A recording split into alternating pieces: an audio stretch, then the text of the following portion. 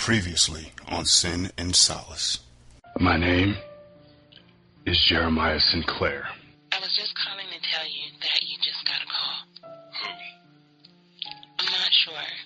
He said that he needed your help, and to please meet him at the 7th shelter on Watson Street.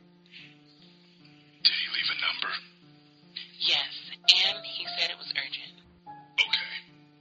Babe, Yes? I think you and the kid should take that trip that we discussed. Go to... Yes, there. Hello, Jeremiah. My name is Mark Treadwell. I have a matter of utmost importance, and time is truly of the essence. A week ago, a new nanotechnology was developed that would allow man to heal himself. If he were to fall and skin his knee, the skin would repair within 22 seconds. If he were to break a bone, the bone would knit, set, and heal in 45 minutes. The company was in the final stages of finalizing the patent when we were alerted that one of the scientists who had worked on the project had taken the product and fled to another company. You will find this man and get our technology back. When you get the technology back, you will call us. The number is the only number in the contact list. You have approximately 79 hours before the patent is finalized. Failure is not an option. You're on speakerphone. Tell your wife what you do. Tell her what your job is and was. Tell her how you failed. Jeremiah? What does he mean you failed? What exactly is your job? Lachey, I'm an assassin. Jeremiah, my kids are gone. Our kids are gone. If you have harmed my children in any way, I will. You will have failed. Again. No women or children, Treadwell. No women or children.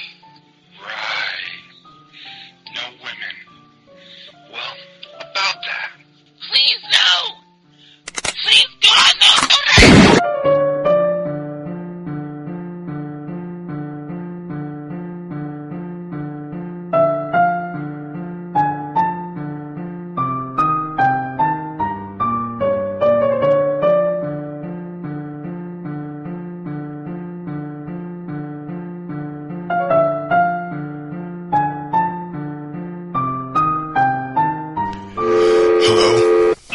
Hello? Lachey! Lachey! My name is Jeremiah Sinclair. I am a man not often prone to fits of emotion. In my career, I have dealt with some of the world's most depraved minds. I approached each of them with the same focus: locate and eliminate. No emotion was involved. I'm an assassin, employed by a company known only as a corporation. They would receive requests from clients who were wronged, clients who wanted retribution. The corporation will offer it for the right price. Your call has been forwarded to an automatic voice message system. For the maximum price. They could get the best. They got me. I was alerted by a call from a woman known only as My Connect, who would advise me of the situation, the target, and the unique way, if necessary, that the client wanted the target eliminated. Your call has been forwarded to an automatic voice message system. My job was just that. A job. I did what I had to do to complete the objective. However, a few weeks ago, I had to contact My Connect, which had never been done before. It was against protocol, which I was okay with, because without doing so, I would have failed in my job, which I have never done. Until now. As a result of me calling My Connect, all contact with the corporation had been halted. I hadn't heard from them in nearly a week. However, I did hear from a man. Mark Treadwell contacted me about a data retrieval job. His company had created a nanotechnology that would repair a scratch on a human in seconds, a broken bone in minutes, and a bullet wound in hours. The data for the technology was stolen from the company days before the patent was to be finalized, and the company was to become unfathomably wealthy. Treadwell had given me the location of the target, the location of the data, and all the information that I needed to succeed in my job. He then told me that failure was not an option. I took the information that he gave me and went to resolve the situation. I had acquired the data and eliminated the guests, which is what I've taken to calling my targets. I returned the information to Treadwell and came back home to await my family, whom I had told to take a vacation following Treadwell's intrusion into my home. Treadwell had obtained my home telephone number, which, up to that point, had been highly private information. Treadwell has somehow sidestepped that privacy and has spoken with my wife. My wife. A few days after I returned home, Lachey and the kids were scheduled to fly back into town. When they arrived at the airport, some men snatched my children, while Treadwell took Lachey.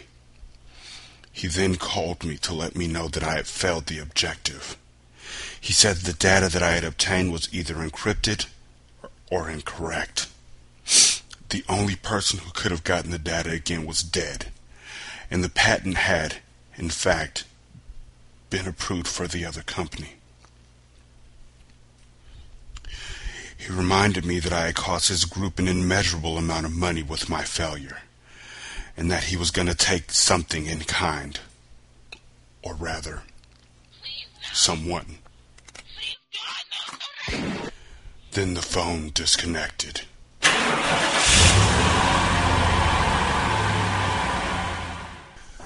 I sped off, driving with absolute reckless abandon. As I swerved around vehicles, I found that my soul was hollow, as was my mind and my breathing. I was in shock. I drove for what seemed like hours, further and further into the darkness, until I arrived at the Lower Ernest Cemetery. I sat in silence, looking around at my surroundings. Then I opened my door and stepped out of the vehicle. I took a look around the area, seeing nothing, but noticing everything. The police sirens in the background. The air was choking, a combination of humidity and cigarette smoke. The area as a whole was decrepit and depressing. Stores that advertised the latest malt liquor, along with the biggest gang in the area, coupled with high-rise buildings with bars on the windows surrounding the cemetery. The people who lived in this part of town had hope for a better future, but the pulse of that dream was fading with each passing year. Politicians came and went, each one reciting love letters for the more prosperous days, promising change for the area, a more competent police force, growth for the community, and improvement in the educational value. Each lie that they allowed to ooze from their lips onto the public was another sword for the community. But the community continued to vote with their hearts instead of their heads. And so, as the rest of the city improved, they were left further and further behind. Finally, the community simply shut itself off from the rest of the city. As the gangs finally took enough of a stronghold that police no longer voyaged into the area, I walked past broken glass, past chipped headstones, past flowers that were so old that they would break apart like burnt paper if touched. I walked past headstones that had been tagged on, headstones that had been pissed on, until I reached my destination. I stopped, and I looked down at my mother's headstone. Angela Sinclair lived a life that no one would ever value or envy. She was the third child in a family that had 7, a family that could only afford to feed 4 people overall.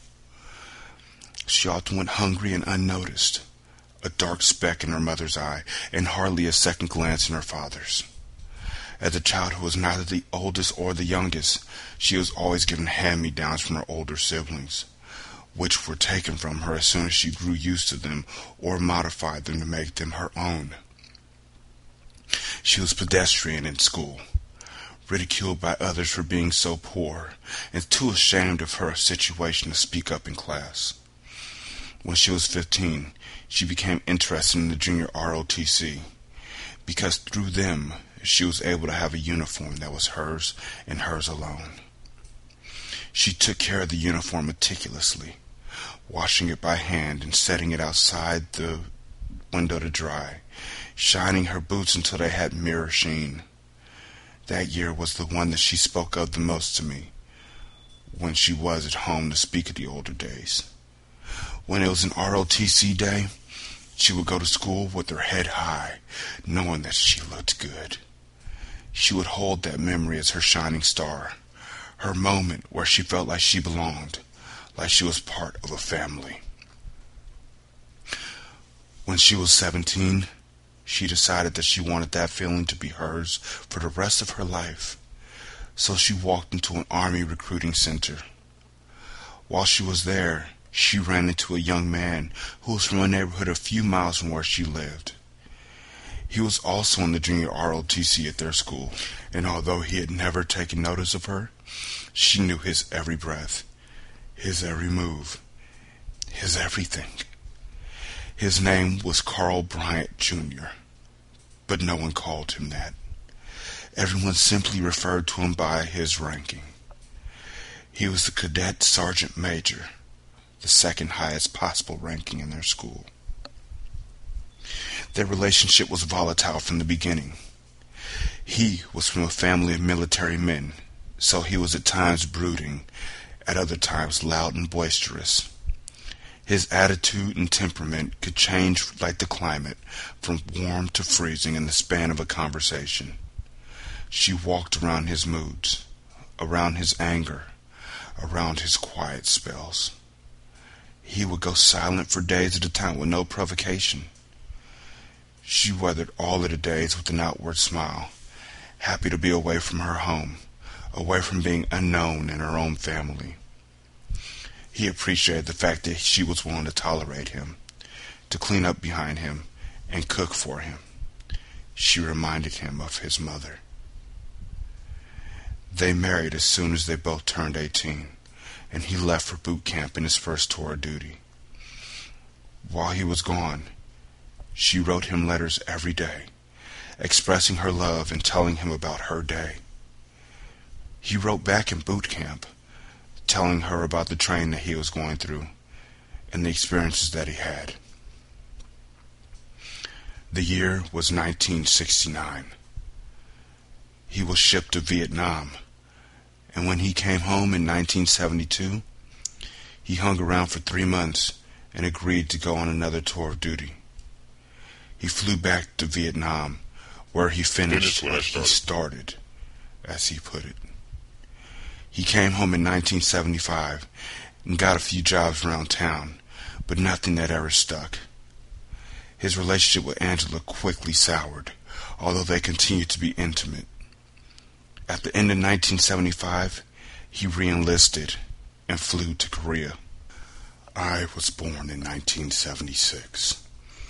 My mother named me Jeremiah because, as she often said, God will raise me up from this mess. God will set me free. We lived in a one-bedroom apartment that had no heat or air conditioning. It also didn't have any screens on the barred windows or front door, meaning that in the winter we froze, and in the summer we roasted until we finally opened a window, when we were immediately set upon by mosquitoes and flies. We did that for 6 years. Finally, in 1982, Angela decided that she had waited long enough for God to raise us up from that mess, and decided to take matters into her own hands. She made herself over, bought some new clothes, and presented herself to the world as Autumn. She would walk me over to my grandmother's house and drop me off every evening. She would go to clubs, shows, concerts, anywhere she could be seen. She had gained a following as a party girl, and she loved every moment of it because it was so different from the boring, staid life that she had led as an army wife and invisible daughter.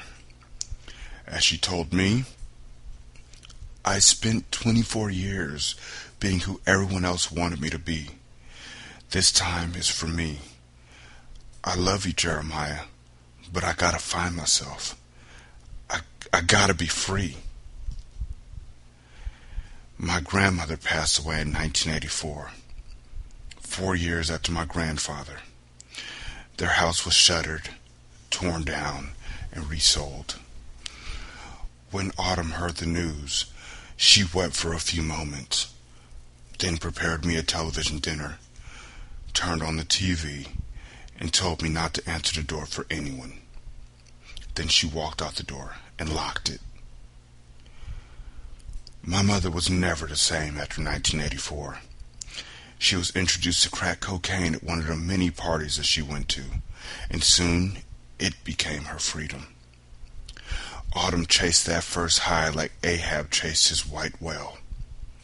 Even when she was at home with me, she was never really there. It was only a matter of time before she left for good.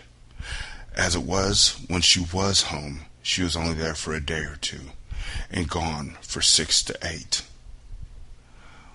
One day in 1986, I was walking down my street, looking for Autumn.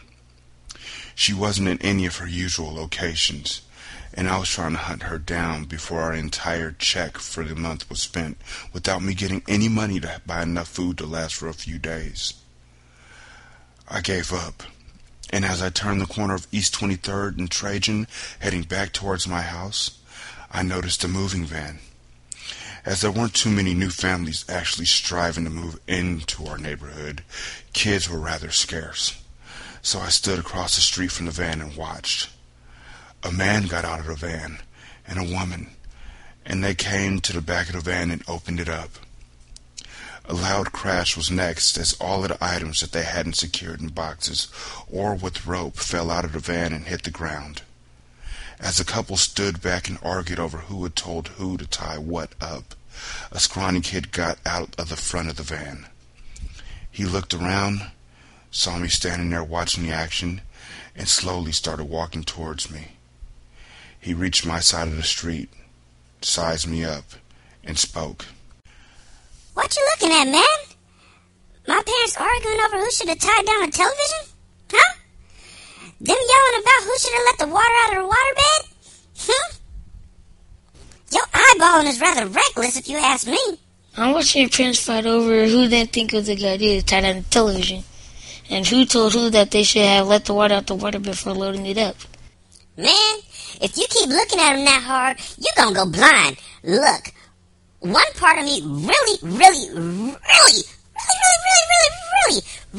wants to fight you for getting in my family business. Look here, you were the one who told me what was going on.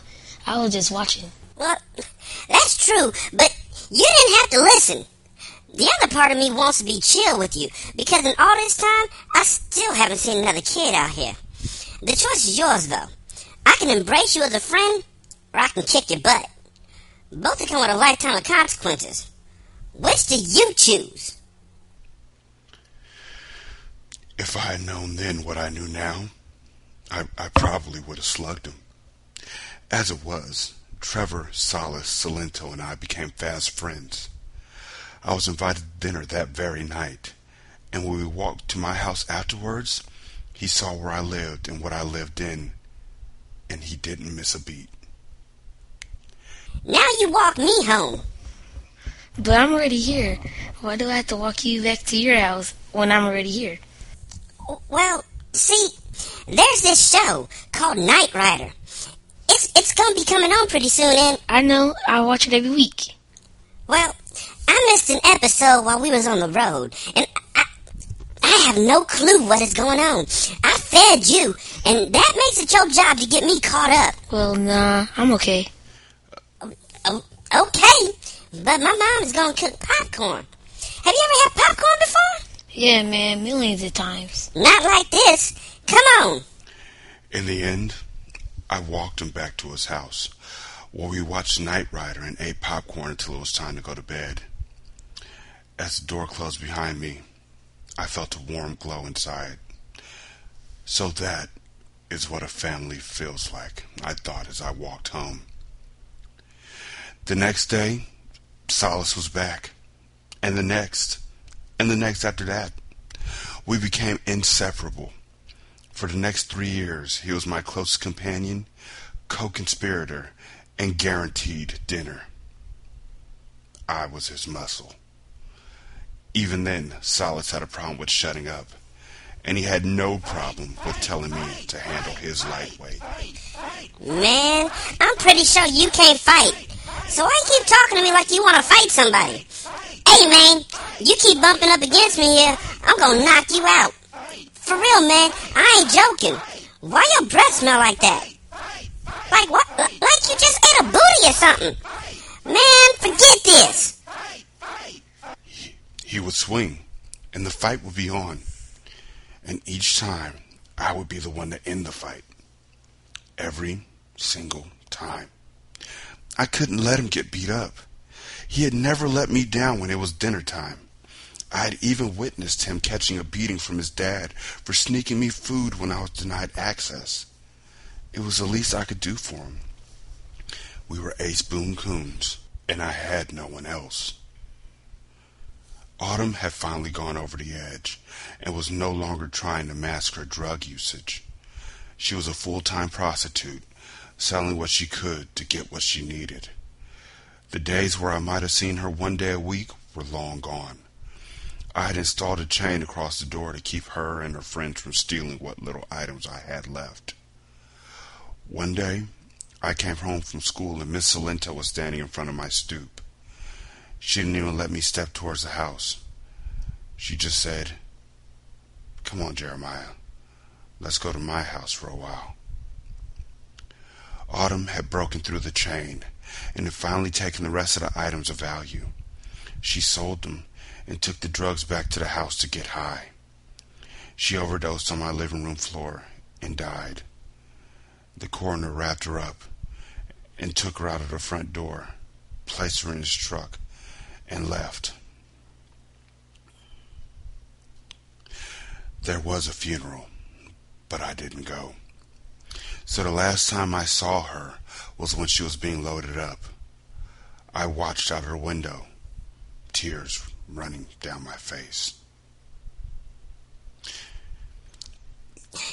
Come on, man, let's go play some ball. No, I don't feel like it. Well, let's go and throw mud balls at that stuck-up girl Tyreka. I can't stand that girl. You love her, you know. Yeah, I do. I'm a fool for love. What can I say? So, come on.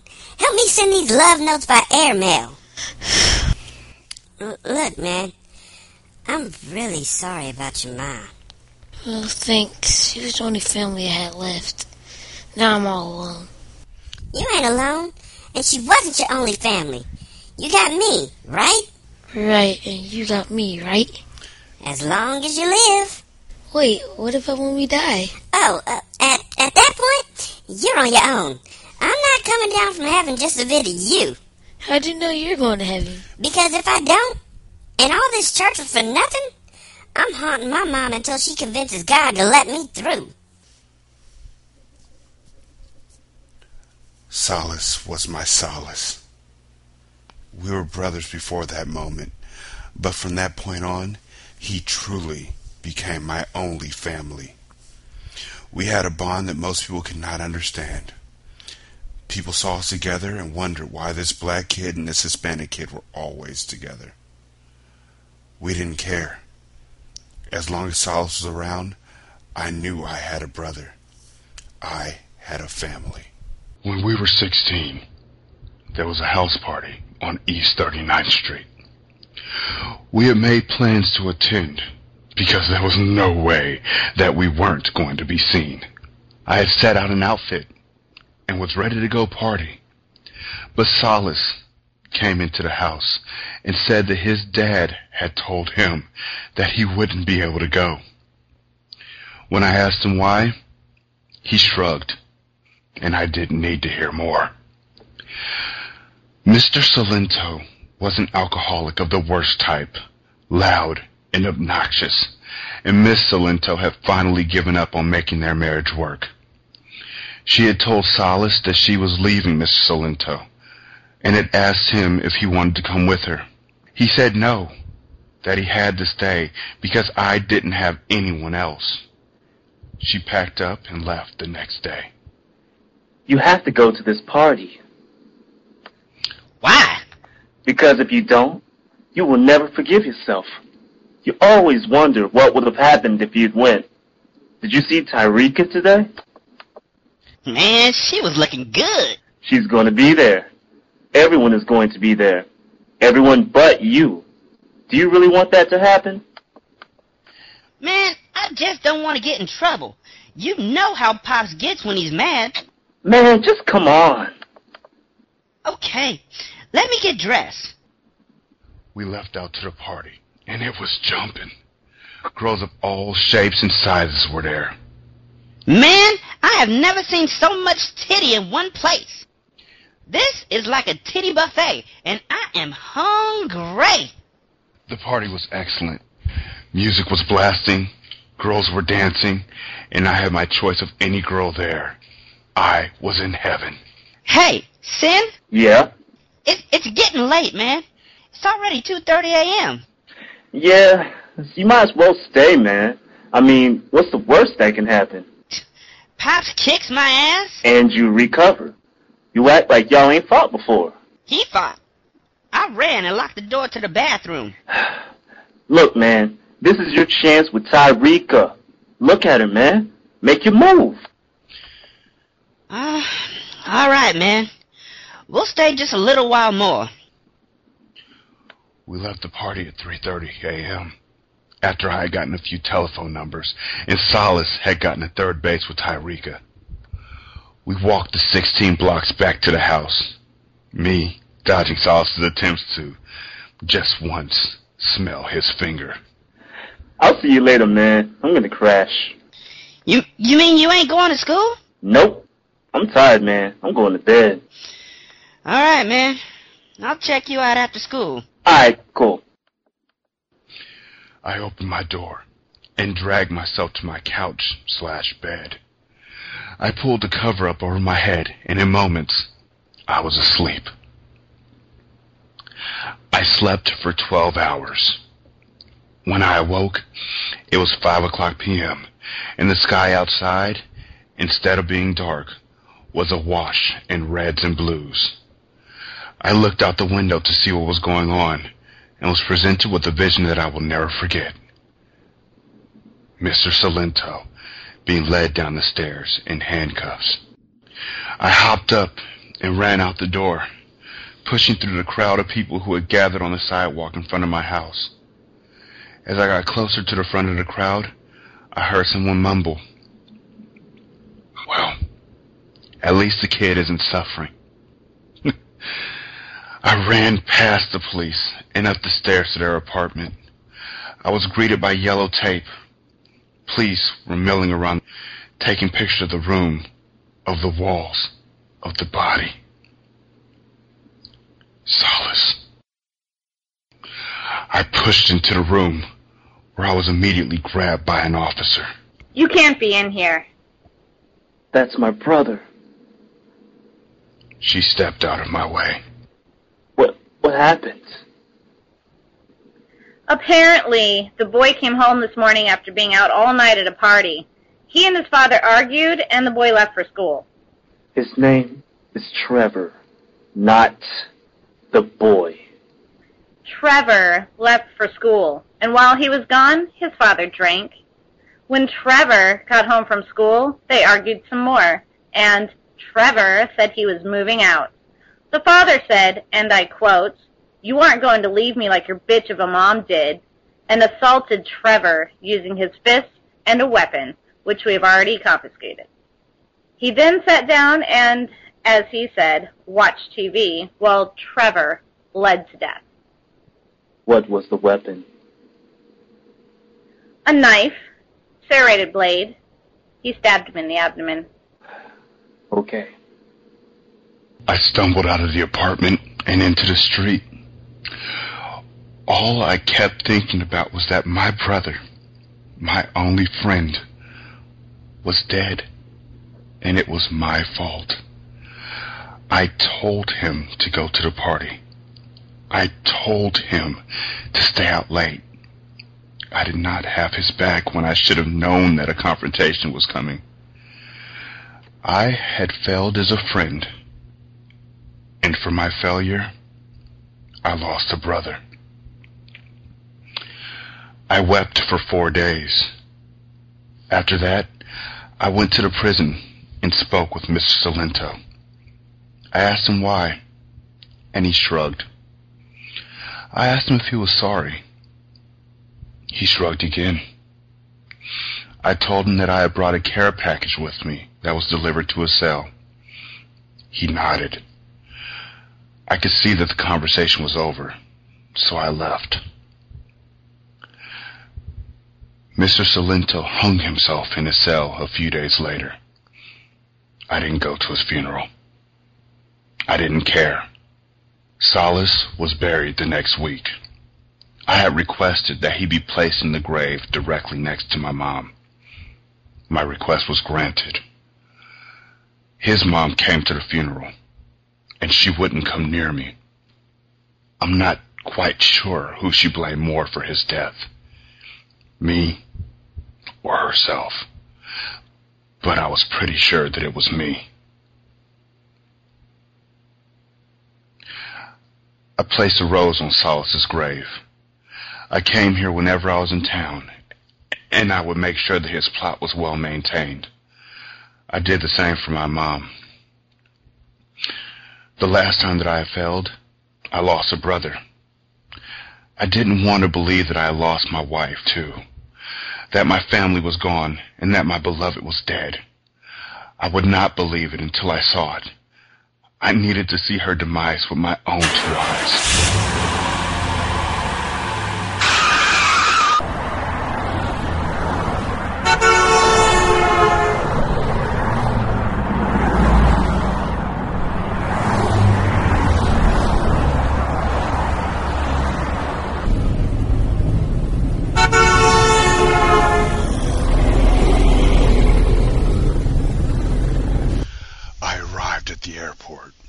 Pulling in front of the terminal that Lachey and the kids had arrived at.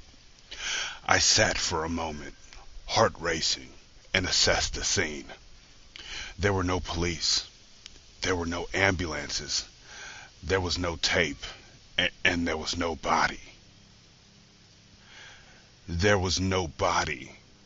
And who would be foolish enough to murder someone directly in front of a busy airport terminal? With so many witnesses and security, he would have been apprehended immediately. Unless she isn't dead. My phone rang. I looked to see if there was a number, but as expected, it was blocked. I answered. Hello? Daddy?